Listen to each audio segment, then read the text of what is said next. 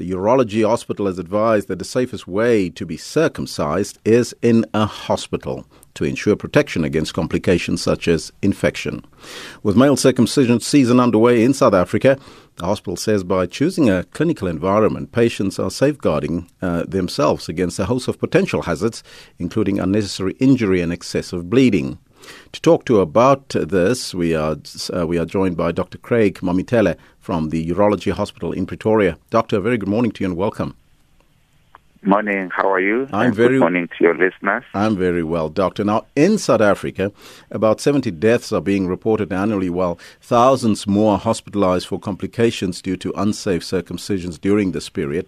Talk to us about government's interventions to try and stem the tide of injury and deaths.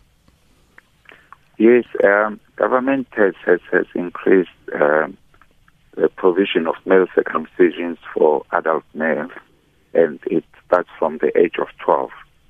They have healthcare providers who are trained in doing that, so that to reduce the complications which are related to circumcision. Other ones that you've mentioned is bleeding and infection, but sometimes we get the more serious ones where if it's not done correctly, you can injure what we call the urethra, or the penis can get amputated as well, which is a devastating complication that can happen in a child or an adult. Mm-hmm. So it's one of those things, it needs someone who's trained in it. Yeah. Now, you said that the urology hospitals and clinical environments such as hospitals are approved by government. They are the safest place to conduct these circumcisions. But what is your message to those who maintain that circumcision is a customary ritual that must be exercised on the mountain? In terms of cultural, if it's done correctly by people who are trained, the problem now that we're facing is that there are people who are not trained in it, and people, they find it as an easy way of making quick money.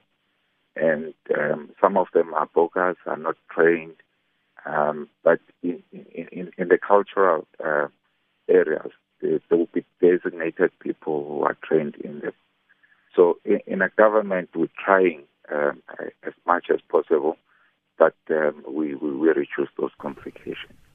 Is male circumcision free at government hospitals? It is free in government hospitals, and you just need to inquire which institutions that provide that service. In the private sector, it's different because, you remember, it's a business, so they need to pay for that one. Any cases that you have seen and that you have attended to due to excessive bleeding and injuries from circumcision in places where it is not clinically safe? Yes, there are also some of our colleagues that when they do it, because of the high number and the publicity of circumcisions, that are not really trained in doing that. What is more important when you do that procedure, you need to do a local anesthetic. When you do it, it becomes easy for you to do the circumcision where a patient is not jumping. It reduces your chances of cutting wrong things in that organ. So we do attend to cases where you find that one of our colleagues has tried to do a circumcision and they end up with excessive bleed or they've cut something wrong, and then we need to assist the patient. When is the best time to circumcise, Doctor, and what is your advice to the families and those young men that are embarking on this journey to manhood?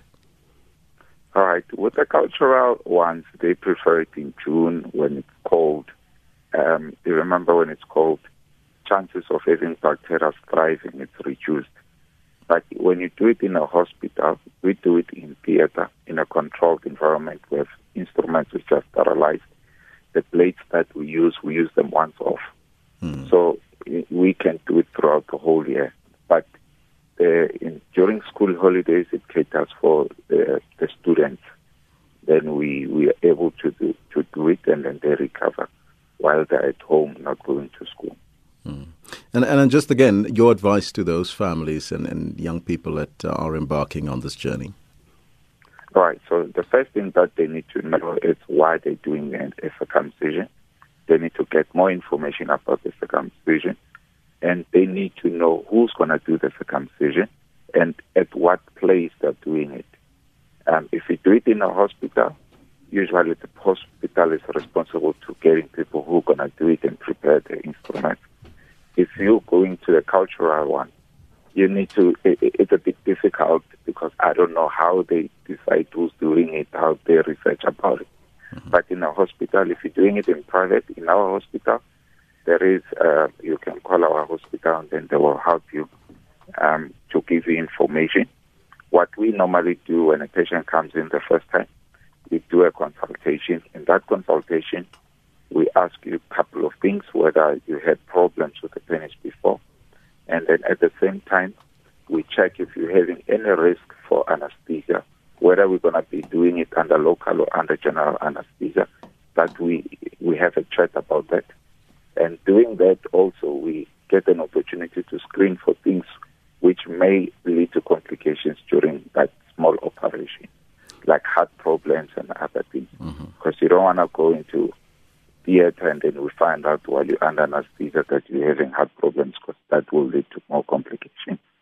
So your advice would be then to go to a hospital to get circumcised? Yes, as a hospital it is safer. Yes, doctor. There are GPs that would do it, but just make sure that it's someone who does them a lot and they're safer. Doctor, thank you so much for your time and joining us. All right, thank you. That was Dr. Craig Mamithele from the Urology Department at Pretoria Hospital.